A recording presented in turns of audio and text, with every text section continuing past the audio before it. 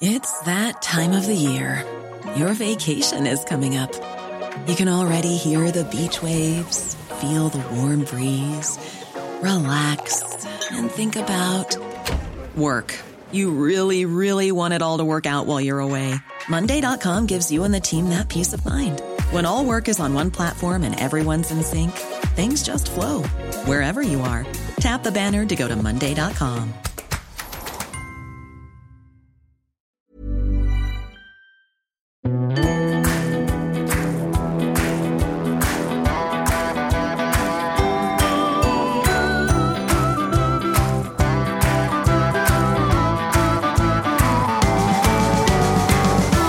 Welcome back to the Women's Podcast. I'm Roisin Ingle, and of course, as always, if this is your first time listening or you just recently started listening to us, thank you so much. We really do love hearing from you, and let us know what you think of this episode or any other episodes or about anything you'd like us to cover in the future.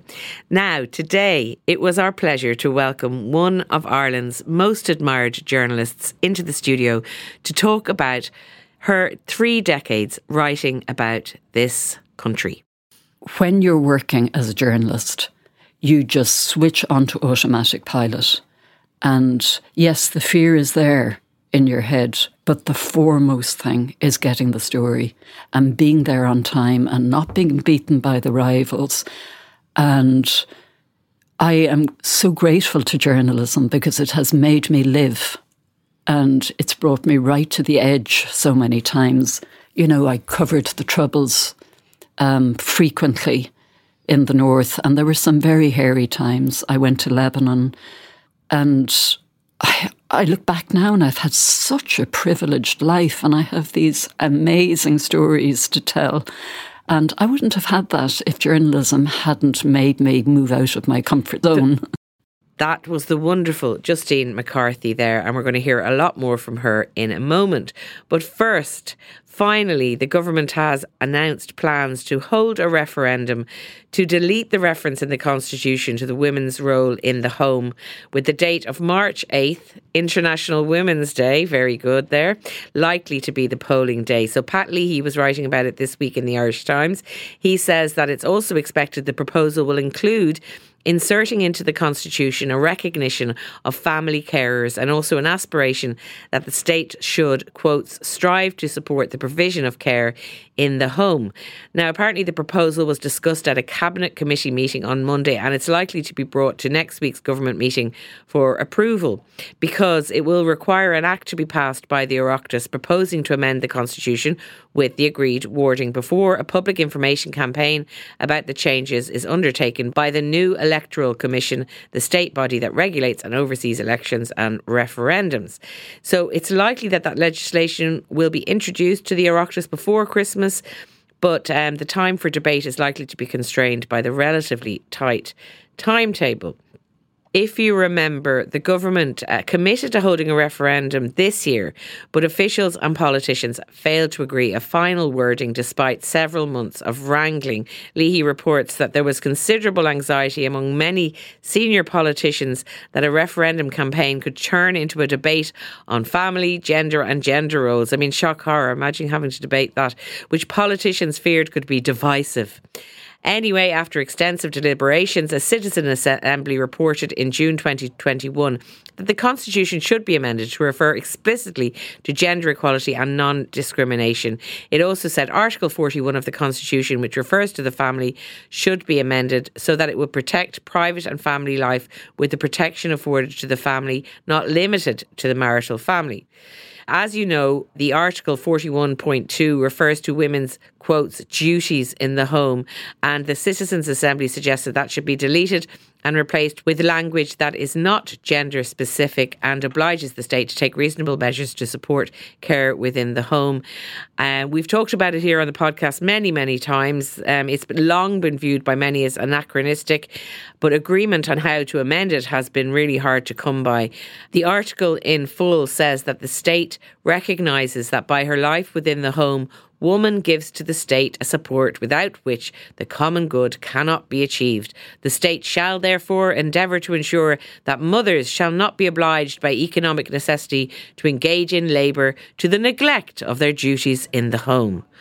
Oh my God, every time I read it out, I just nearly get sick. It is understood that no change is likely to be proposed to the articles which deal with the rights of the family, which is defined as being based on marriage in the Constitution. So it doesn't look like they're going to change that, even though many of us, including me, are in a family where there isn't any marriage. But anyway, they obviously don't really care.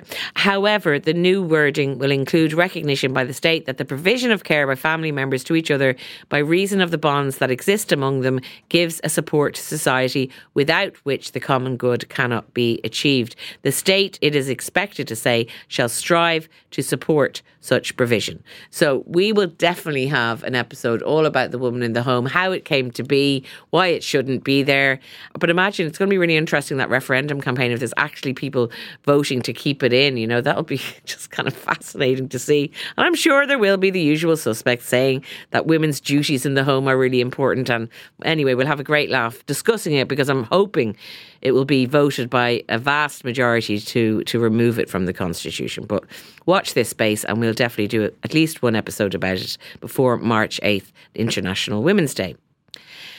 Now, Justine McCarthy is an award-winning journalist with over a dozen awards to her name and another one added to her collection this week. She writes a weekly Irish Times column every Friday, which makes for absolutely brilliant reading every single week.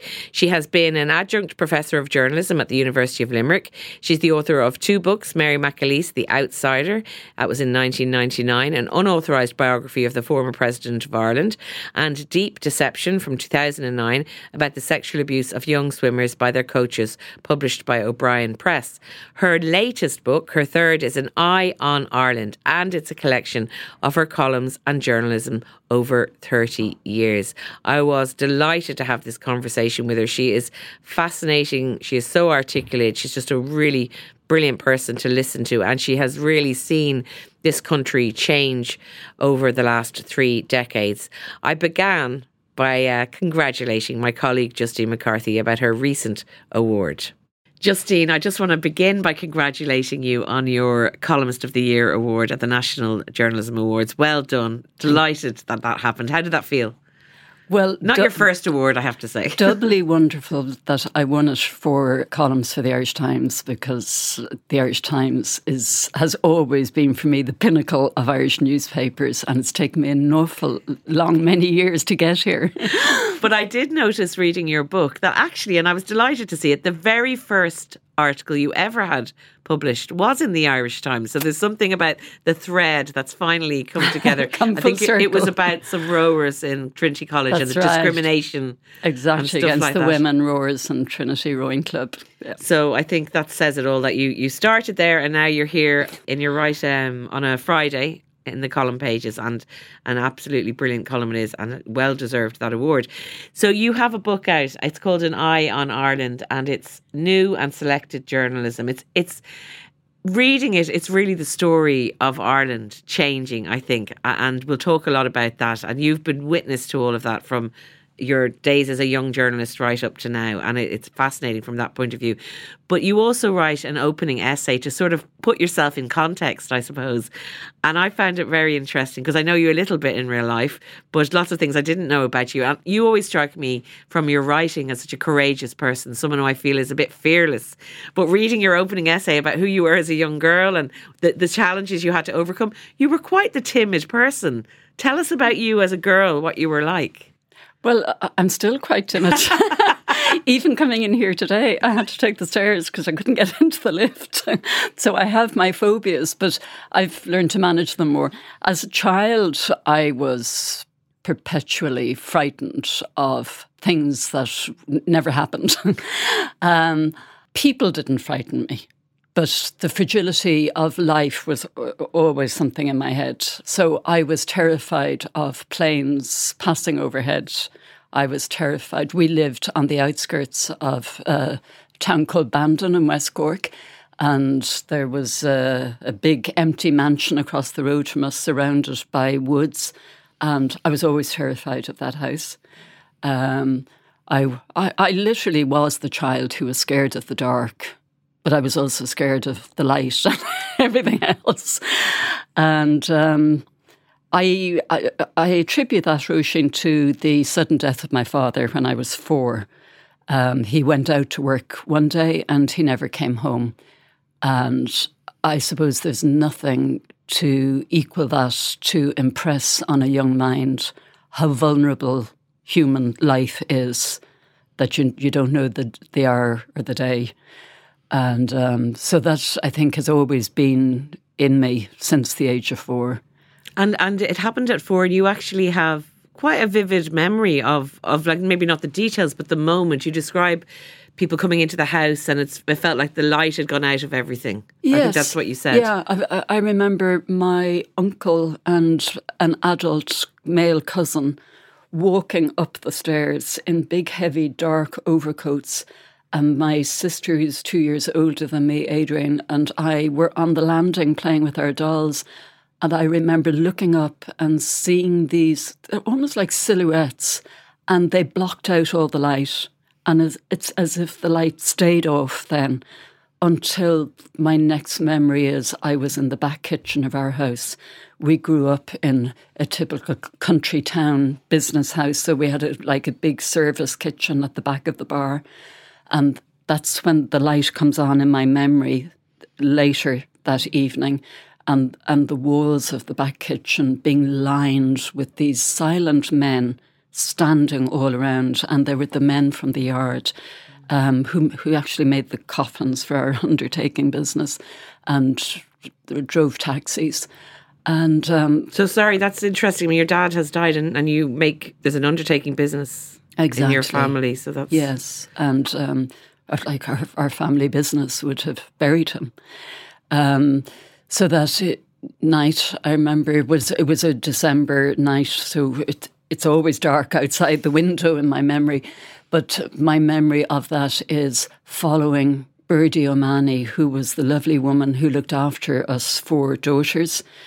As she was going around pouring out tea for the men, and I can see myself following her around the kitchen saying, "But what does Dad mean? When is Daddy coming home?"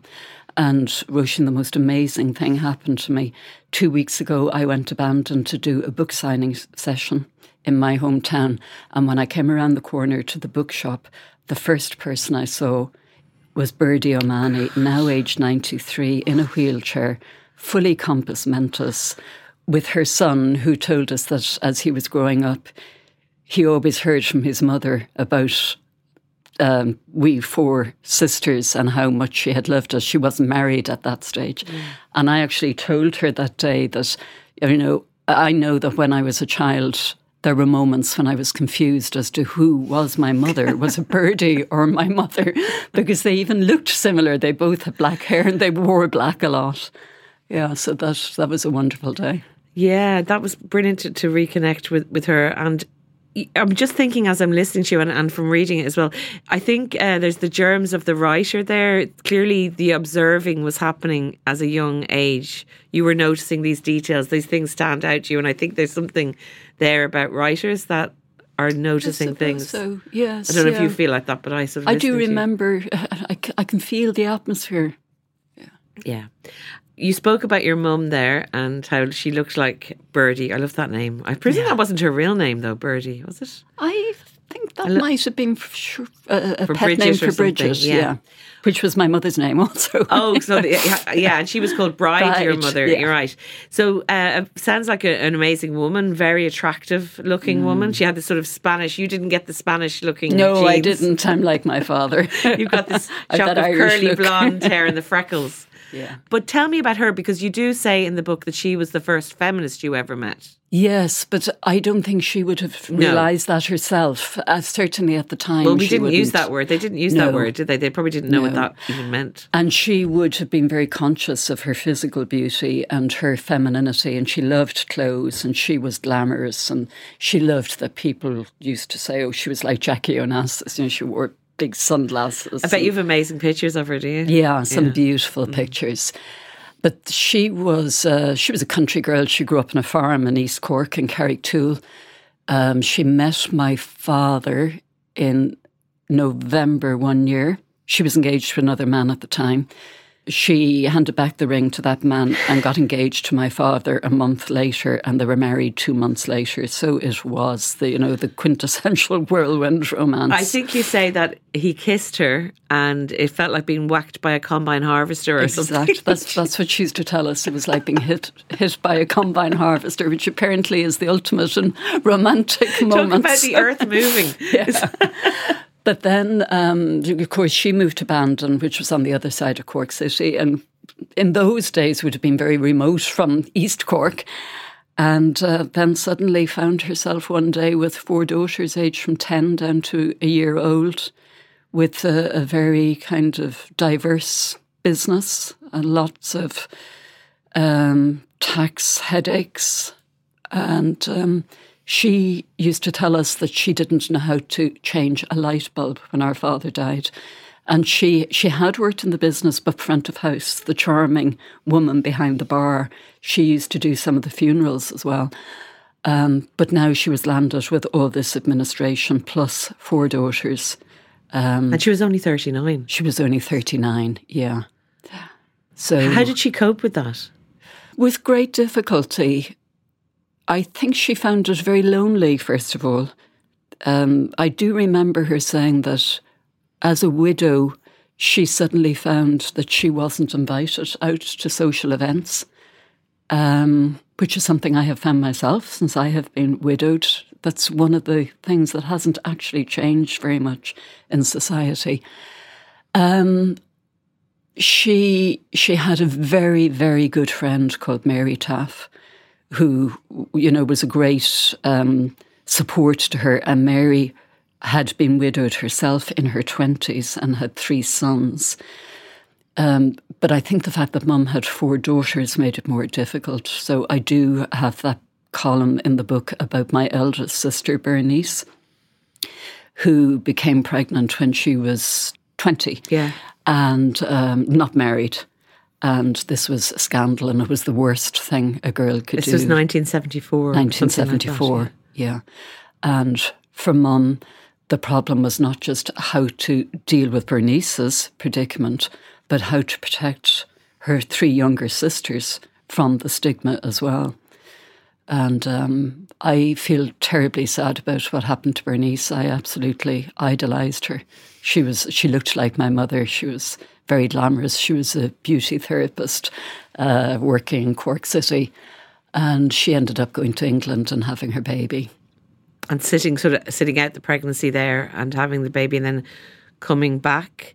And initially sort of hoped that even though it was this big scandal and it was a different Ireland, that she might be able to keep her son. She had made an arrangement with a woman she befriended in England that woman would adopt the baby. But when he was born, Duncan, Bernice couldn't part with him. So she left the hospital and got on a plane to Cork and brought him home to Bandon. And she had him in Bandon for 10 days and realised she just wasn't going to be able to do this. Such was the taboo at the time. And she rang the other woman who came over to Bandon and brought the baby back to England with her. And within months then, Bernice went to live in South Africa and never came home. She went there to start a new life, clean sheet. And I'm glad to say she met the most wonderful man there, and they married and had 2 other sons. And I'm in constant contact with them. And her first grandchild was born during the summer, and they called him Liam after my father, Billy. Because she died in her early 50s, is that right? 4 days after her 51st birthday. Yeah, so when Duncan made contact with us, he was just too late. We had to tell him his mum had died. But she had written him a beautiful letter and given it to his adoptive mum to give to him on his 18th birthday or his 21st birthday, I can't remember, and a stunning photograph of herself. So he knew she loved him, and he knew that she had made the ultimate sacrifice for what she believed was the best for him. And I imagine it's interesting, isn't it, Justine, that you went on then to write about what happened to other women in those situations, people who ended up in mother and baby homes and people in Magdalene laundries and all of that. What kind of an impression did that family story make on you as a young girl? Because you were 4 years younger than Bernice, is that right? Or how? I was 6 years younger. 6 years younger. So you would have been around 14 when this was all happening. Yes. So aware of what was going on or not aware. I'm sure some of it was hidden from you. But do you remember what impression it made at the time? Well, you won't remember this, but in those days, girls didn't even articulate words like sex or vagina or penis or toilet even. It was so Victorian. And for this to happen, it was a big family secret. I didn't tell anybody in school. It had a huge effect on me, first of all, because I loved my sister and I missed her terribly. And I was worried about her because when I heard she'd gone to Africa, to me, Africa was a jungle full of lions that were going to eat her.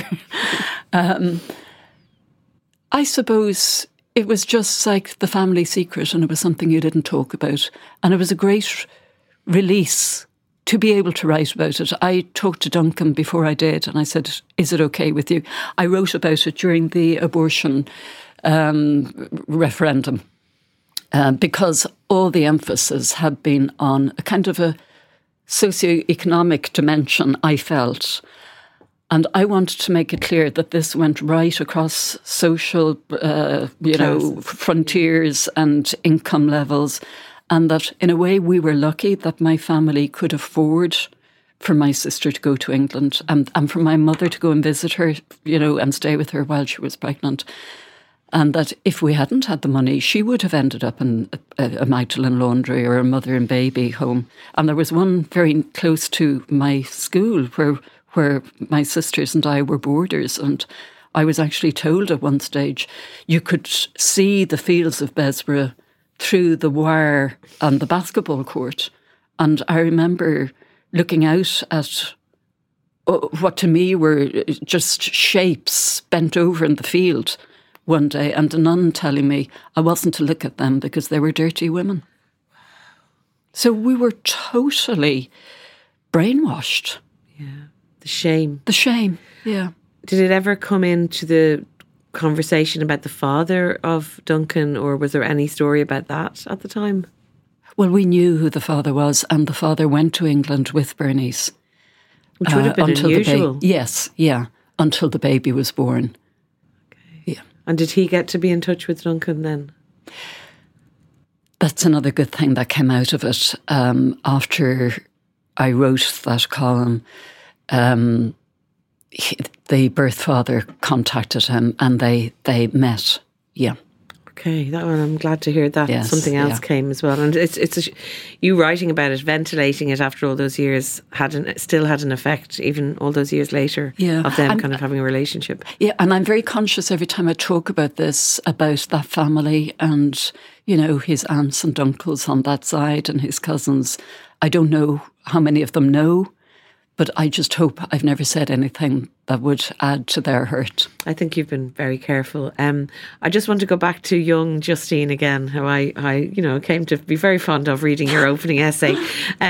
You wanted to be originally a dancer on Top of the Pops, which I think, those of us who grew up in that time when Legs & Co. were, a lot of listeners will remember of a certain age, Legs & Co. were this dance troupe on Top of the Pops, and you'd look at them and they were the most glamorous beings. They weren't almost like any other women that we'd ever see in our world. So you had a fancy that maybe that would be a good job for someone who was quite scared of life. Yes. Just to go dancing on Top of the Pops. Yes, of course, as you do. I loved dancing.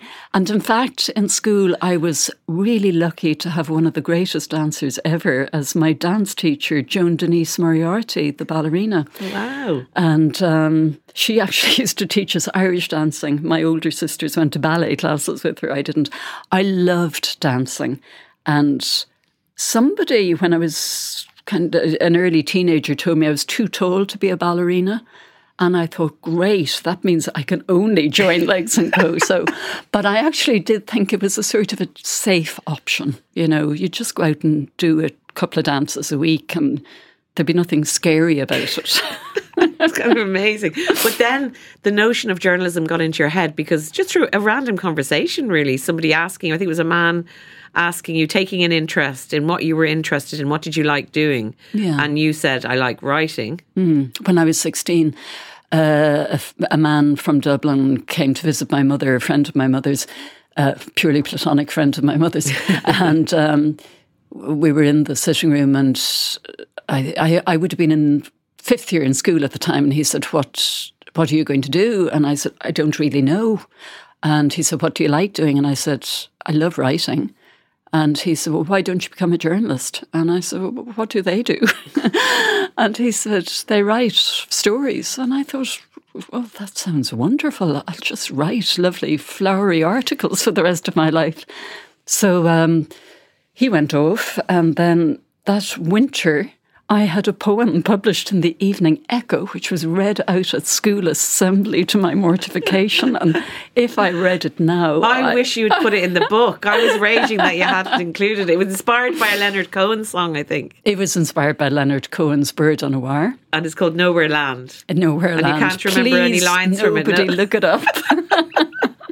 But seeing your name in print, you say, made you, and I love that, dizzy with joy. Absolutely. It had the most amazing effect on me. I instantly became a byline junkie. So then I applied for a place in Rathmines. It was the only place in Ireland where you could study journalism at the time, the College of Commerce in Rathmines. It was a 2-year course, and they only took in 24, 25 people every year. And I had to write an essay on why I want to be a journalist. So I was writing, I love writing and I love books, and this is my favourite book ever. Nothing at all, I'm sure, to do with journalism, but somehow I got called up for the aptitude test and the interview. And it was another moment of pure white-knuckle terror for me when I walked into the college that day. Well, we should say your mother, since your dad dying, had been on sort of various medications and tranquilizers and things. And I think there's a moment in the essay where she breaks one in half and gives you half. Yes. And you say that without that half, you might not have walked in the door for the exactly. interview. She drove me up from Bandon. In those days, it was nearly a 4-hour drive. So by the time we got to the canal in Dublin, I was in an awful state. So she stopped the car and gave me half of the Valium. And then I went into Rathmines, and I was absolutely floored by the obvious sophistication of my Dublin peers all around me. There was a fellow my age sitting beside me waiting to go into the interview room in a full pinstripe suit and a furled black umbrella. And on the other side was a most beautiful gazelle of a girl with shiny black bob hairstyle. And I thought, there's no way I can compete with these. So I think my terror was amplified when I got into the room. And the only question, the panel of interviewers, there were 5 of them. There were 4 men and 1 woman.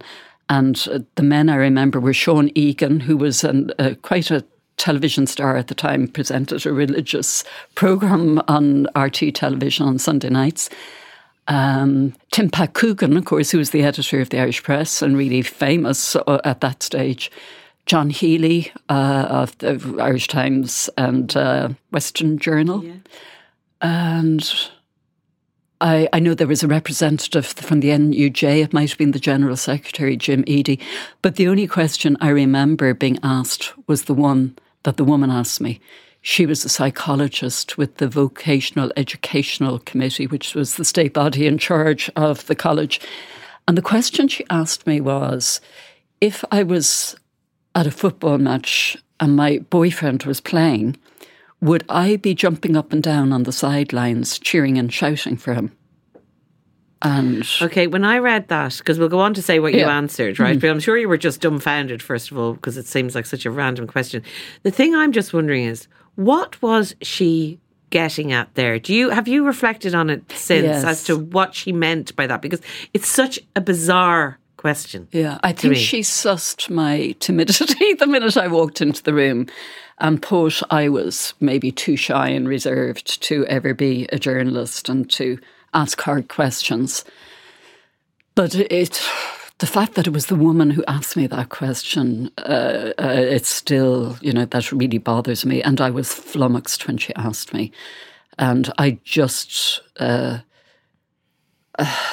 suppose my instant response was, well, that wouldn't happen. I'd be more likely to be the one playing the match because... Which was a great answer. Well, I was a hockey player and a basketball player and a tennis player in school. But it also meant I didn't have to admit to her that I had never had a boyfriend. I had been in boarding school with all girls from the age of 6. There was no man in my family. I was terrified of the male of the species when I got out at 17. I think what was in her eyes, the right answer would be yes. That would show her that you had a bit of oomph in you, would it? This idea of you jumping up and down on the sidelines would mean that you were kind of engaged in life, or that you were somehow, had an outgoing personality. Exactly. And the funny thing is, it's only just come into my head. I wrote a biography of Mary McAleese some years ago, and I remember writing in it that when she was a student in Queen's University, her husband-to-be, Martin, was playing a football match in Belfield. I think it was for the Sigersons Cup. And she got so outraged about a referee's decision against Martin's team that she invaded the football field. So clearly Mary McAleese was always going to be a much better journalist than I was. I mean, we have to tell about how you didn't do that well in that interview, it sounds like, because you were flummoxed, had half your Valium, you went off, and I don't know if you get a letter or a phone call, but... I got a letter by snail mail. So this is your first rejection letter? Yes, yeah. And it broke my heart. So they didn't want you in Rathmines, and this was the only place in the country, like you say, that you could train to be a journalist at that time. Yeah. So as far as I was concerned, this was the end of my life. And from the moment I opened the letter, I cried and cried and cried. And I cried for days on end. And my poor mother was driven demented. Because, Justine, you had... with your lovely imagination that comes very clearly from you as a young child, you had visions yourself as a journalist. Like in your head, that's what you were going to be doing. Absolutely. So this was, like you say, at the end of something before it had even begun. Yeah. It was devastating. It was devastating. I had no future. This was the end. I was going to be abandoned for the rest of my life, sitting in that armchair crying, unless my mother had gone out to the press, under the stairs, dug out what was then the Dublin telephone directory, looked up Sean Egan's home number, found it and rang him at night in his home and said, please give her a chance. I'm a widow with 4 daughters. She's the second youngest. She's utterly devastated. It's the only thing she wants to do in life. And I am eternally grateful to Sean Egan for changing his mind and saying, yes, we'll give her a chance. So I was number 25 to join that year in Rathmines. It's one of those stories, isn't it? It's one of those two roads diverging, or your life sliding doors moment, isn't it? But do you know, I have to mention the fact your mother goes to dig out this book that younger listeners will know. You could go and find a book where you could have everybody's name and address and get everybody's phone number, unless they were ex-directory, but most people didn't bother being ex-directory. Yeah. It's just funny to think about it, isn't it? That she could get Sean Egan's home number and ring him up. And then it was the most basic tool we had as journalists. Absolutely. The first thing you ever did when you went to try and contact somebody or learn about them was look up the phone book. In a way, it was like an internet, really. Exactly. In its own and way. The second thing you did was you rang the local postmistress. Well, she knew everything. Yeah. But then you did get in, which is your tears stopped. You stopped crying in the armchair, and suddenly your future opened up again. Thanks to your amazing mother. What a thing to do! I just love that. I love that fierceness of mothers. I think I'm going to make this happen, and somehow she did. She's down abandoned. She doesn't know any media types. She doesn't know anything about that world. Yeah. And yet she says, "I'll just appeal to his sensibilities as a human." And I don't think she even approved of me wanting to be a journalist. That's even because more amazing. Like, journalists in those days were still men in dirty raincoats standing on street corners with press pads stuck in their hatband. Speaking of which, the very Sean Egan, when you did go, he I think in your first lecture or class, he laid out the sort of what this career was that you were all going to go into. And he said, you're going to expect a very low salary. You're going to have a tendency towards alcoholism. That's in your future. You're going to die years younger than the average person. And then he asked everyone, do you still want to be a journalist? Oh, I mean, yes. what a start. Like, when you think about it now, though, I mean, I'm sure they're not saying that in DCU when they're telling... Probably not, no. But I suppose it's the invincibility of youth. He thought he was frightening us. And in fact, it just all sounded so glamorous. I think he actually told us we would die 7 years younger than the average person, mostly due to alcoholism.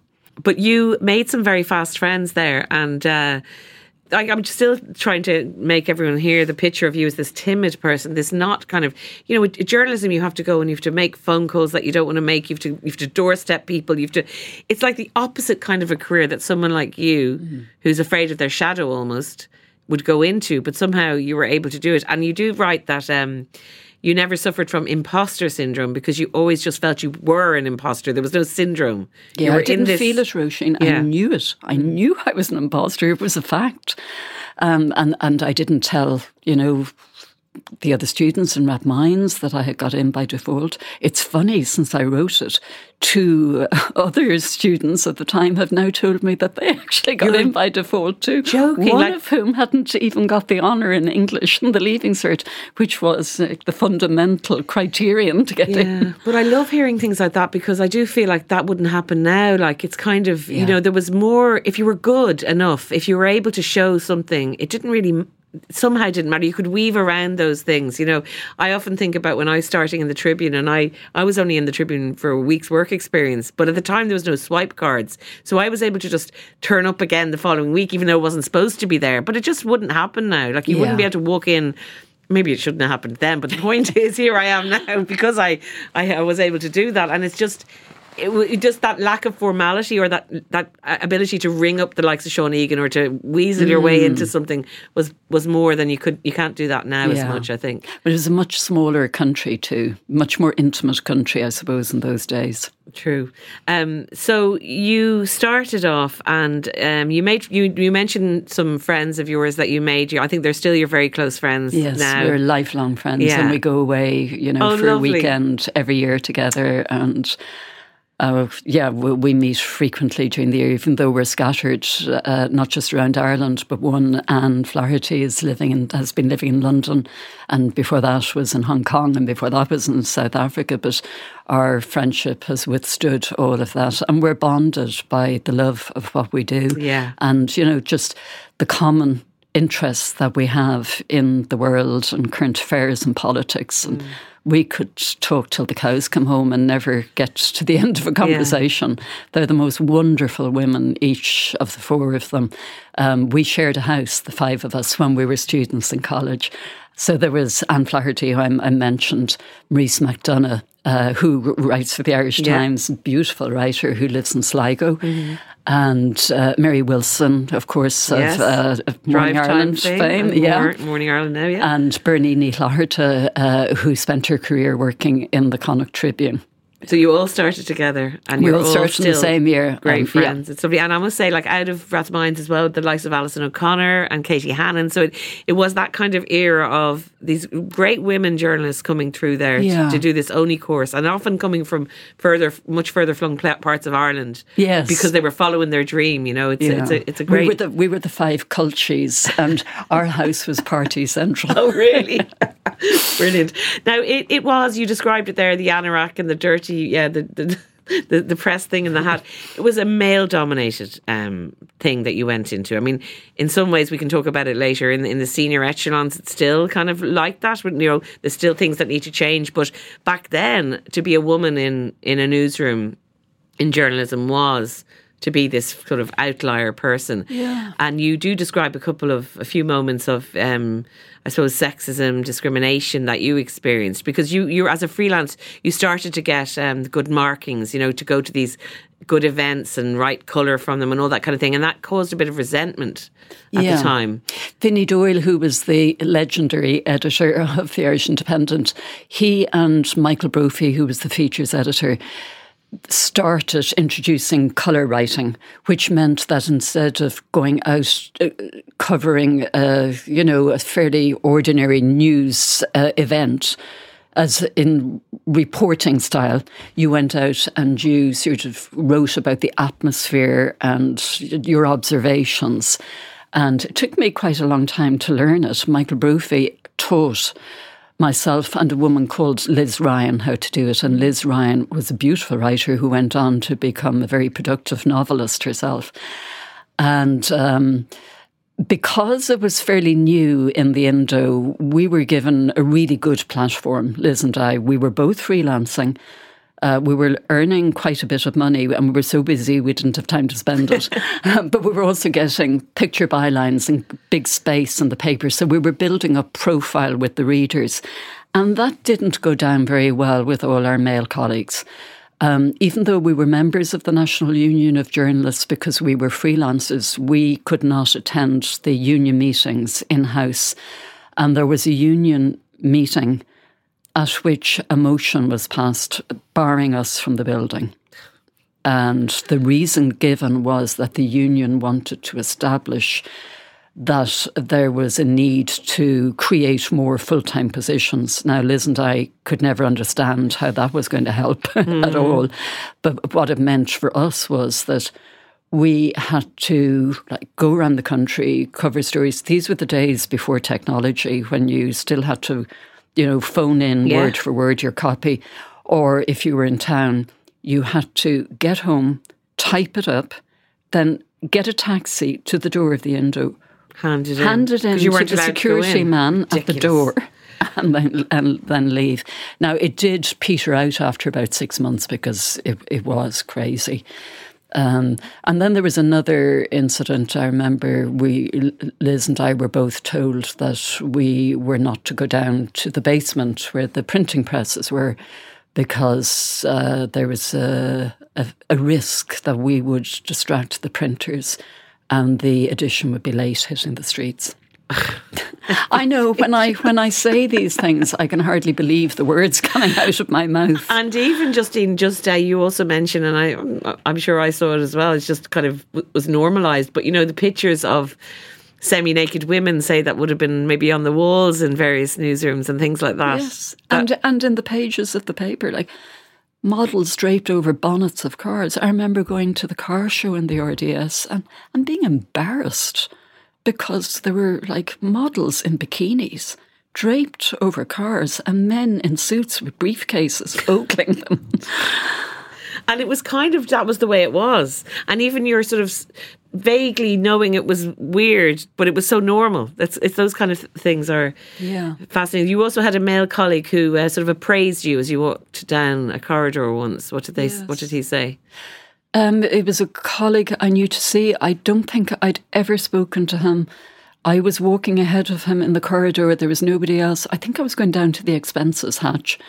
And the old expenses hatch. You'd miss it, wouldn't you, Justine? And you'd get this little brown paper envelope stuffed with cash. Exactly. You got money. There was always a huge queue. But this day there was nobody there. And I was walking along the corridor and this colleague behind me observed aloud, "Justine, you have a good figure, but you've no arse." Right. And I, to my shame, I kept walking. I said nothing. But you see, that was just what you did because you didn't want to also cause a fuss, make a big deal of it. But yeah, amazing that he thought that was something that he could just say. Planning for your next trip? Elevate your travel style with Quince. Quince has all the jet-setting essentials you'll want for your next getaway, like European linen, premium luggage options, buttery soft Italian leather bags, and so much more. And it's all priced at 50 to 80% less than similar brands. Plus, Quince only works with factories that use safe and ethical manufacturing practices. Pack your bags with high-quality essentials you'll be wearing for vacations to come with Quince. Go to quince.com/trip for free shipping and 365-day returns. Quality sleep is essential. That's why the Sleep Number Smart Bed is designed for your ever-evolving sleep needs. Need a bed that's firmer or softer on either side? Helps you sleep at a comfortable temperature? Sleep Number Smart Beds let you individualize your comfort so you sleep better together. JD Power ranks Sleep Number number 1 in customer satisfaction with mattresses purchased in-store. And now, save 50% on the Sleep Number Limited Edition Smart Bed for a limited time. For JD Power 2023 award information, visit jdpower.com/awards. Only at a Sleep Number store or sleepnumber.com. In your 20s, going back to, again, this sort of timid nature, so you're doing all this great work, you're out and about, you're clearly excelling at what you do. So it's like you said, you've never been afraid of people, and that's, people is the lifeblood of journalism. So you were able to do that. But in your 20s, you did begin to have panic attacks. That led on to your phobias that you're talking about. And you were actually diagnosed with agoraphobia. Yeah. Which is, I suppose it's something you would still say you have now, yes. Or so you couldn't fly, and you kind of had to develop all these strategies in your life to almost tame that inner mouse that's very much there. Not even an inner mouse, just the mouse in you. Tell me about that time and coming to terms with all of that, and especially when you're doing a job which does involve you having to travel, having to be around the world and that kind of thing. I had my first panic attack, and I've heard somebody else say this as well, and I really identified with it. I had my first panic attack on a bus, sitting on a bus in O'Connell Street, and suddenly thinking my heart was racing. I couldn't breathe. I could feel myself perspiring very heavily. I didn't know what was happening to me. And eventually, I was freelancing at the time for a magazine called Aspect. It was set up supposedly to be the rival of McGill magazine, which it failed abjectly to be. But I was living at home at the time, and one night I was in bed and I got a really bad panic attack, and I went into the bathroom and I started calling to my mother, and when she came out, I was lying on the floor and I said, I'm dying. And she actually called the GP. I'd say it was about 2 or 3 o'clock in the morning. And the GP came up and he actually prescribed some tranquilizers for me. And I realised then that I had a problem. You know, this wasn't just still the timid me. Yeah. This was a problem. And I developed various fears of bridges, walking over bridges. I mean, it's crazy. Fears of being in a valley, that the mountains are going to fall on top of me. Fears of using public toilets, that I get locked in the cubicle, that nobody will come and get me out. Fears of elevators, which I still have. And then when my son was born, it got worse. And I think it was exacerbated because I felt I had to live for him. And if I died, this would be a catastrophe for him as well as for me. I stopped flying completely. The last time I flew before I stopped was when Pope John Paul II was going to Egypt, and Vinnie Doyle thought this could be his last trip because he was very ill at that stage with Parkinson's disease, as far as I remember. And Vinnie sent me to Egypt to cover that trip. And I was terrified because I was flying with Air Egypt, and it wasn't long after one of their planes had crashed in New York, had been crashed by a suicidal pilot. So I was in total bits. And after that trip, I stopped fully flying. And then when my son was, he was in a sports club and they were going to Spain on a trip, and a parent or guardian had to go with each child. Okay. And my husband had recently had back surgery, so there was no way he could fly. So I had to go one way or the other, and I went to an NLP, is it neuro-linguistic programming? Yes. Yeah. In private practice in a very salubrious penthouse in the Docklands, who charged me, I think it was £300 at the time, and told me that my fear had nothing to do with my father's sudden death. It was because an old woman had beaten me with her crutch. When I was 4, she was sitting on the window ledge of the shop around the corner from my convent school, and for no reason had started hitting me with her crutch. That was the reason. He didn't cure me, needless to say. I went straight to the GP and got Xanax, and I started flying again. I went with my son to Barcelona. But I still have the elevator phobia. But you know, and you will know this, when you're working as a journalist, you just switch onto automatic pilot. And yes, the fear is there in your head, but the foremost thing is getting the story and being there on time and not being beaten by the rivals. And I am so grateful to journalism because it has made me live, and it's brought me right to the edge so many times.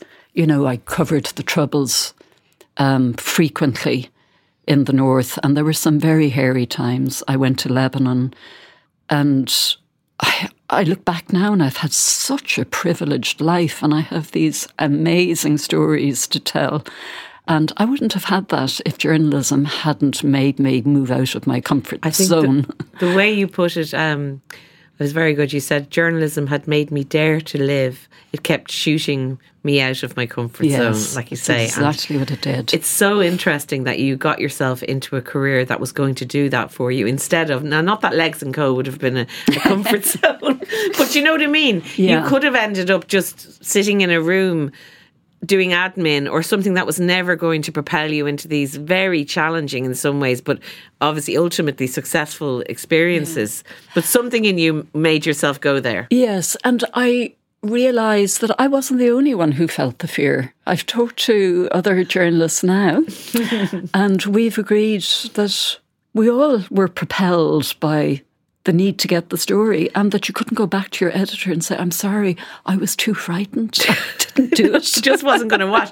But also, I think it feeds into something that you discovered, maybe not at the very, very beginning of your journalism career, but there's a moment in the book where you talk about realising that it was all about making a difference. I had a similar moment like that one time when I wrote about I was freelancing here in the Irish Times at the very beginning, and I wrote about a traveller man actually, and just described his living space, you know, his accommodation. And I remember very vividly somebody sending in a cheque to basically sort out that man's situation. And I was the first time that not that happens all the time. You don't often get checks in the post with people saying, I want to fix this. But it was the idea that I'd written about something that was then going to have a material difference to this really terribly sad situation, and the sort of joining those dots of that's the point of it. And you have a similar sort of feeling, and it comes to you at the beginning of your journalism career where it's about making a difference, and that was what was propelling you as well. Yeah, it sounds awfully pious and noble to say you're making a difference. But it's journalism true, makes a difference. Yeah. And without it, the world would be, it would be unsustainable. I had an experience a little bit like that. I did an interview with a young woman who had been really badly treated all her life and was in dire straits. She had, very serious psychological consequences of that abuse. But she was also financially desperate, and she was being evicted from her home. And at the time, the late Brian Lenihan Jr. was the Minister for Children. And I didn't know him very well, but I felt I had to do something for this woman. So I rang him and I explained to him that she was being evicted. She had no source of income. She was incapable of working to earn a living. And he immediately sorted out her living accommodation. He said to me, I don't want any publicity about this. And time and again, I have found that human beings are wonderful. Only the smallest minority are not. And when I hear people, just ranting about politicians, I do try to make the point, they're humans like us.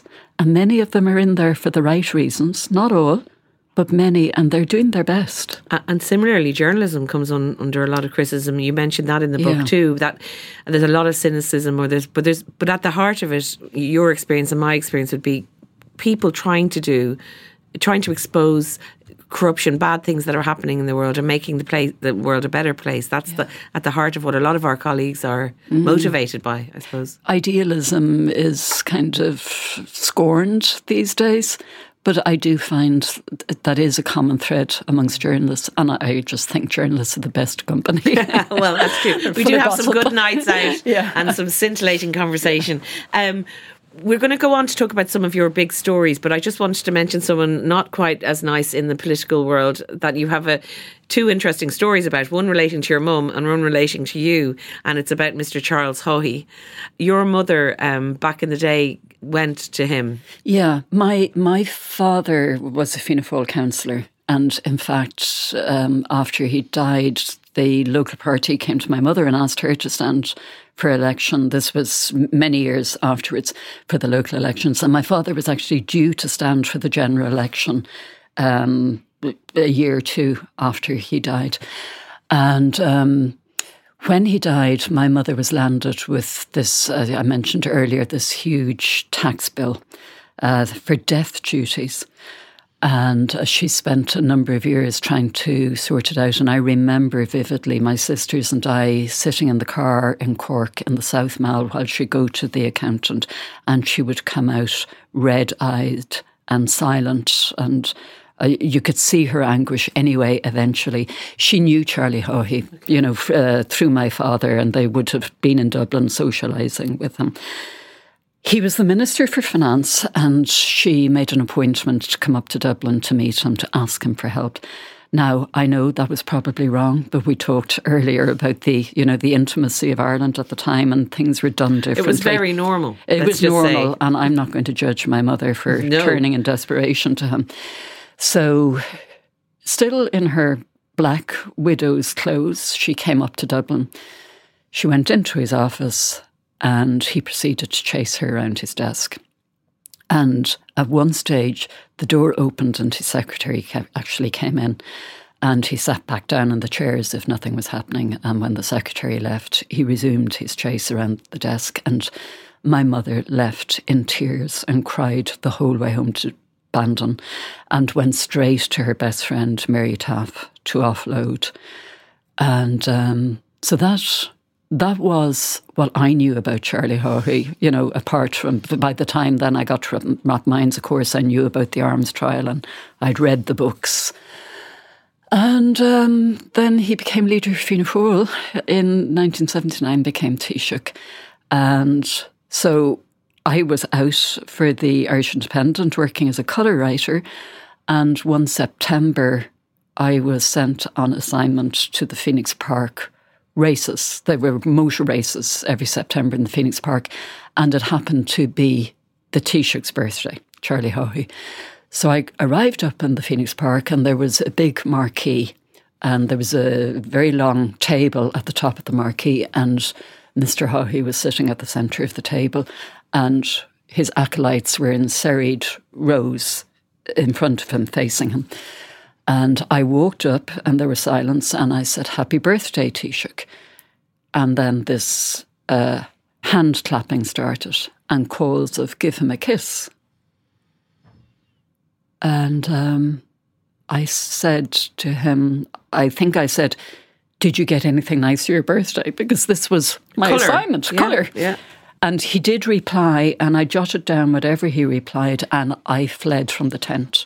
Exactly as my mother had fled from his office, 2 decades earlier. Isn't that extraordinary? Yeah. But Roisin, at the same time, I feel very conflicted about Charlie Haughey. I think because he was so terrifying to journalists during his reign, that there was a lot of guilt amongst journalists that we didn't, apart from Vincent Browne, probably, we didn't put the hard questions to him. He got away with an awful lot.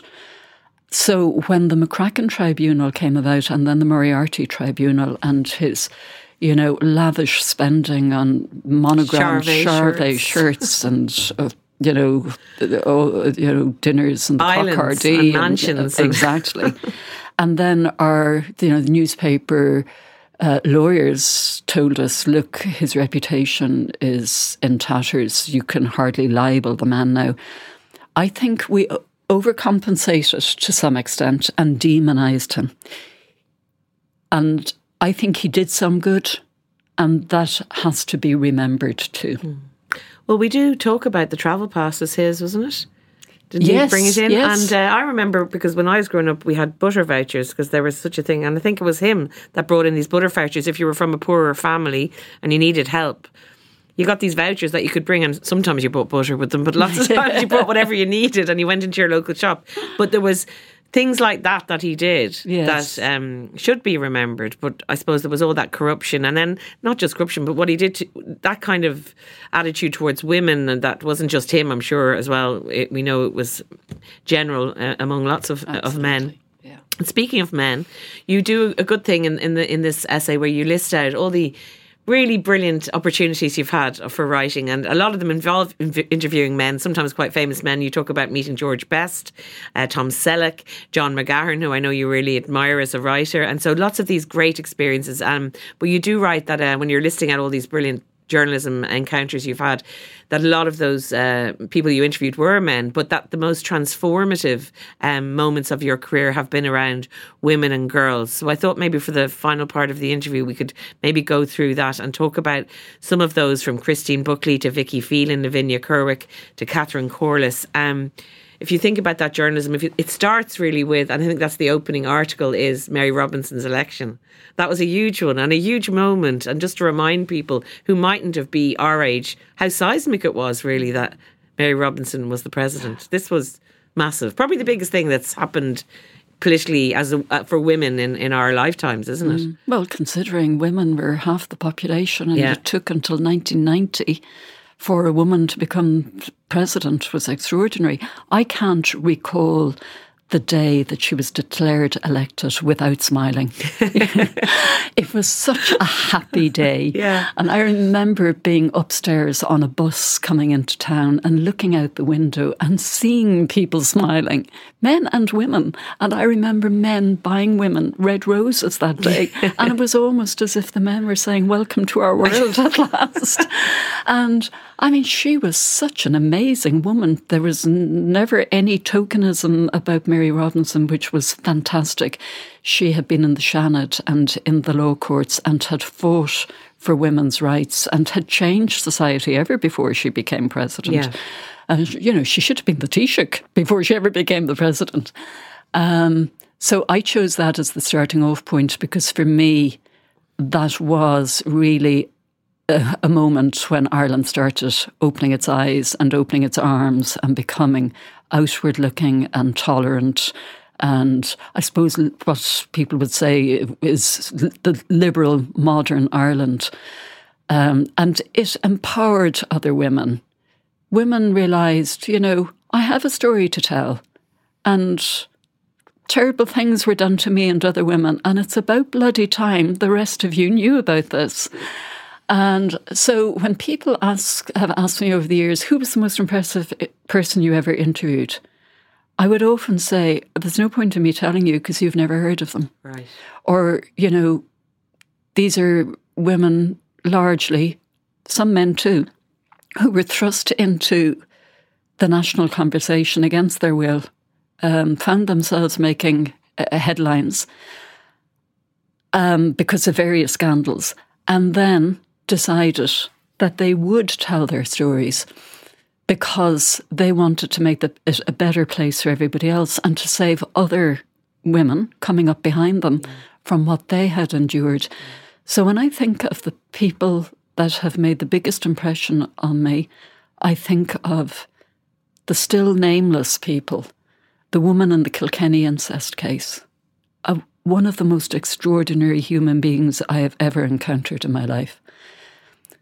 The women and some of the men as well who were sexually abused in the sport of swimming. I did a book on that and they were amazing. And actually at the launch of this book, An Eye in Ireland, one of those women, Karen Leach, was at the book launch. And when she was at the launch of the swimming book, yes, she went public for the first time at that launch, said, my name is Karen Leach. I was abused by Derry O'Rourke, the national coach. I am no longer hiding behind anonymity. And since then, she's been travelling around the world giving talks to sports associations and bodies about safeguarding children. So at the launch of An Eye on Ireland, she came up to me to sign the book and she said, Justine, I have got back into the swimming pool. Wow. For the first time in 30 years. That woman was amazing. Yeah. She came so close to the edge and she pulled herself back through sheer strength of character. And not only did she pull herself back, she pulled other women with her and has safeguarded so many children that we'll never know about. Mm. I think about the men and women who were sexually abused by Catholic priests and within the Protestant church, which we hear less about. And of course, I think about all the great women whose names are out there. And Christine Buckley is just a hero to me. Vicky Phelan, I did an interview with her very shortly before she died. We had become quite friendly. And I sat with her in her kitchen in Limerick, and to see the size of her first aid box on the wall, you know, and here she was still fighting the fight. If it wasn't for those women, and you think back to somebody like Bridget McCole, a mother in Donegal who was being threatened by the state on her deathbed, that if she didn't drop her legal case over the administration of contaminated blood product, that they would take her for every penny they had on her deathbed. What a merciless, heartless, callous state we had. And it's citizens like the people I'm talking about who have dragged us into this much kinder Ireland, and we owe them a debt we can never repay them. Yeah. And one of the stories as well going on about that damage done to people was the case of that woman who was 15 weeks pregnant and had clinically died but was being kept alive because doctors didn't want to do around the Eighth Amendment. You write about that. You wrote about that at the time. I will never forget that. That was macabre. Coming up to Christmas, this young mother, I think she was 27. Mm. She was pregnant with her third child, and she had a brain hemorrhage, and she was moved to a hospital in Dublin and kept artificially alive as doctors literally consulted Bunrocht na hÉireann to see whether they were legally allowed to turn off the life support machine, and decided they weren't. And her children were brought into her. And the description of her physical state by the doctors who went one after the other into the witness box. There was one point in that courtroom when everybody in the room was crying. Those children were brought in to see her, and the nurses put lipstick on her and eyeshadow, eye makeup on her. And her father and the father of those children had to sit in court and listen to that on Christmas Eve. And there are still people who will say, oh, that had nothing to do with the constitutional ban on abortion. It had everything to do with the Constitution.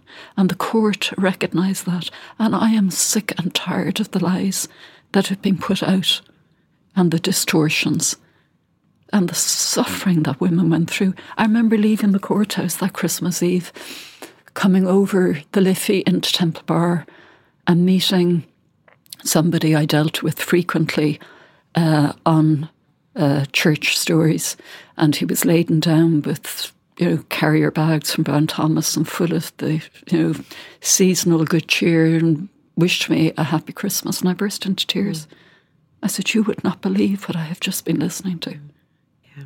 And you do say that this is a much kinder place, and we did come through the referendum and we voted for women to never have to go through something like that again. And Miriam Lord says in the intro to your book something about you wouldn't believe the half of it and the other half you wouldn't want to believe. The country was a very, very different place. I'm just thinking, listening to you talking about the church there, your mother was quite religious, especially towards the end. What role has the church played in your life? Have you been conflicted around the good and the bad of that? Yes. Yeah, I actually hung in there right through many of those clerical abuse scandals that I was writing about. I had a granduncle who was an order priest. He was with the Augustinians. Christopher McCarthy was his name. He was very elderly. He was my mother's uncle. And he was living in Cork. And when I would write these stories, he would drop me a line on a little card and say, keep up the good work. Don't be intimidated. Keep telling the truth. And he was, if you met him, you would say he was the most orthodox priest you could ever meet. So there were priests who wanted this to come out. It was the institution. I tell the story in the book about when my oldest sister Bernice was born, that my mother and father were summoned to the parish church, St. Patrick's, by the parish priest for... you have to be churched. Yeah, to be churched. It happened to my mum, I think, as well, yeah. I think it was quite common in those days. And when they arrived at the church, my father was shown to a pew in the centre aisle. My mother was brought to a side altar where this service of purification was done on her after the dirty business of having given birth, which I think actually was the dirty business of having conceived. The birth had nothing to do with it, of having had sex. And my mother and my father were both so angry about it that they walked out and they said they would never go through that again. And they never did it after the births of the other three daughters. But my mother did remain true to the church. I remember early on when the scandals started coming out, she told me that she went to confession. And she told the priest in confession that she was having a very hard time wrestling with her conscience, that she was really upset about what she was hearing. And you know what the priest said to this by now elderly, faithful woman? If you feel like that, go and join another church. God. Yeah, it doesn't surprise me though. But you know what the breaking point was for me? What was it? When they changed the liturgy. And they removed all references to her and she from it. I thought, this is the last straw. Yeah. But one of the columns that you won your award for was actually about Creaslock, and in that you talk about the very good people and the strength people get from the community, from priests at these times. Yeah. So those things can be still happening at the same time, I suppose, where you can be very aware of the bad and yet the good is still existent. But I think, again, it's a bit like, I talk about the state has been very, very callous, but the people have been very kind. I think the institutional church is without mercy in many ways, but the people in it have great kindness. Yeah. Just before we leave it, I'm interested in this change that you've witnessed, and the book is called An Eye on Ireland because you've had that eye on it, and I'm curious about now because we're not at this perfect place yet. There are still things for women and girls, particularly in Ireland, that we need to challenge. And so what is it that still motivates you, or areas of Irish life that you still think need to be uncovered and to be reported on? I think immigration is something that is going to come back to haunt us all. I think the way people who have come to live in this country have been treated is a scandal. And we will be dealing with it, and the next generations will be dealing with it. I think that the situation in Northern Ireland is very worrying, and the absence of a working executive there for so long. And I think the lack of strong leadership, especially for young loyalist men. I recently read a book called Closer to Home by a young writer called Michael McGee, who has just brilliantly captured the sense of psychological trauma that is still there and is being passed on to generations and is not being addressed.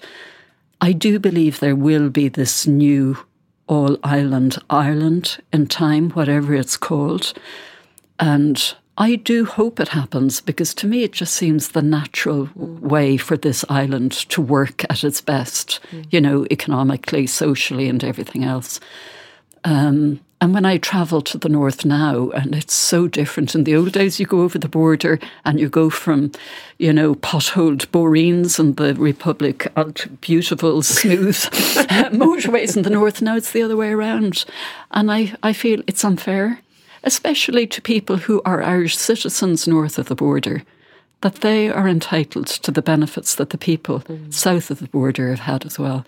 So I suppose they're two, immigrants and Northern Ireland are two things that worry me, that they're not resolved and they need to be. And going back to, say, the Kilkenny incest case, when that woman, couldn't speak out and we don't know her name, I'm very struck these days by these amazing young women who are coming out. They're in their maybe teens, they're in their early 20s, that are waiving their anonymity, that are telling their stories. And often we have them on this podcast, and that is, I feel like that's the modern version of these women. And they're standing on the shoulders of that woman in the Kilkenny incest and Lavinia Kerwick and people who did it when nobody was talking about these issues. But the fact that they're so early after, say, their father's conviction or their brother's, or they're coming out and they're talking about it. And I think it's changing things in a massive way. I don't know if that's something that you're struck by. I think the future is in good hands. I love the younger generations coming up, and I would say that because I'm the mother of one of them. And he never fails to impress me. I do think they are, by nature, much more open-minded than my generation was, and that can only be a good thing. And they know how to use the mass communications well. I think the age of, the power of disinformation maybe has reached its pinnacle and is on the wane, because people are very aware of it now. And it's good to see, misinformation correspondents being appointed. I watched that on the French TV channel and BBC World, and it's such an important service. So I think young people are very clued in. They might not be receiving their news and through the same fora that I did, but they're well informed and they do discuss what's going on and they care about the world. And I think the fact that they've travelled so much and travel is so normal for them, that they understand how the world works much better than I did. Well, it's been an absolute pleasure talking to you, Justine McCarthy. I'd urge everyone to get this book, An Eye on Ireland, because whether you've lived through these stories, which many of us have, or you're younger and you're coming to them, it's such a great document of this massive changes that have gone on in this country. And you write so beautifully, it has to be said. Apart from anything else, everything you write is a pleasure to read. And I'm so glad that you're now a full colleague of mine in the Irish Times and to get to read you every Friday. So thank you so much. And what's next? What's the next book? Have you got any other plans? Oh God, I've only finished that one. Next, I'm moving into my new house. Well, that's enough of a yeah. ordeal. Well, thank you so much, Justine. It was a pleasure, Roisin. Thank you. That was Justine McCarthy there, and the book is called An Eye on Ireland, and I can really highly recommend it. And actually it would make a great Christmas present for anybody who's interested in current affairs and interested in how Ireland has changed over the years. Isn't she just brilliant? Now, if you enjoyed this episode and the podcast, please leave us a review or subscribe to us. It really does make a difference. The podcast is produced by Suzanne Brennan and by me, Roisin Ingle, with JJ Vernon on sound. Talk to us on social at IT Women's Podcast, or email us, thewomenspodcast@irishtimes.com. That's it for me. Mind yourselves, and I will talk to you next time.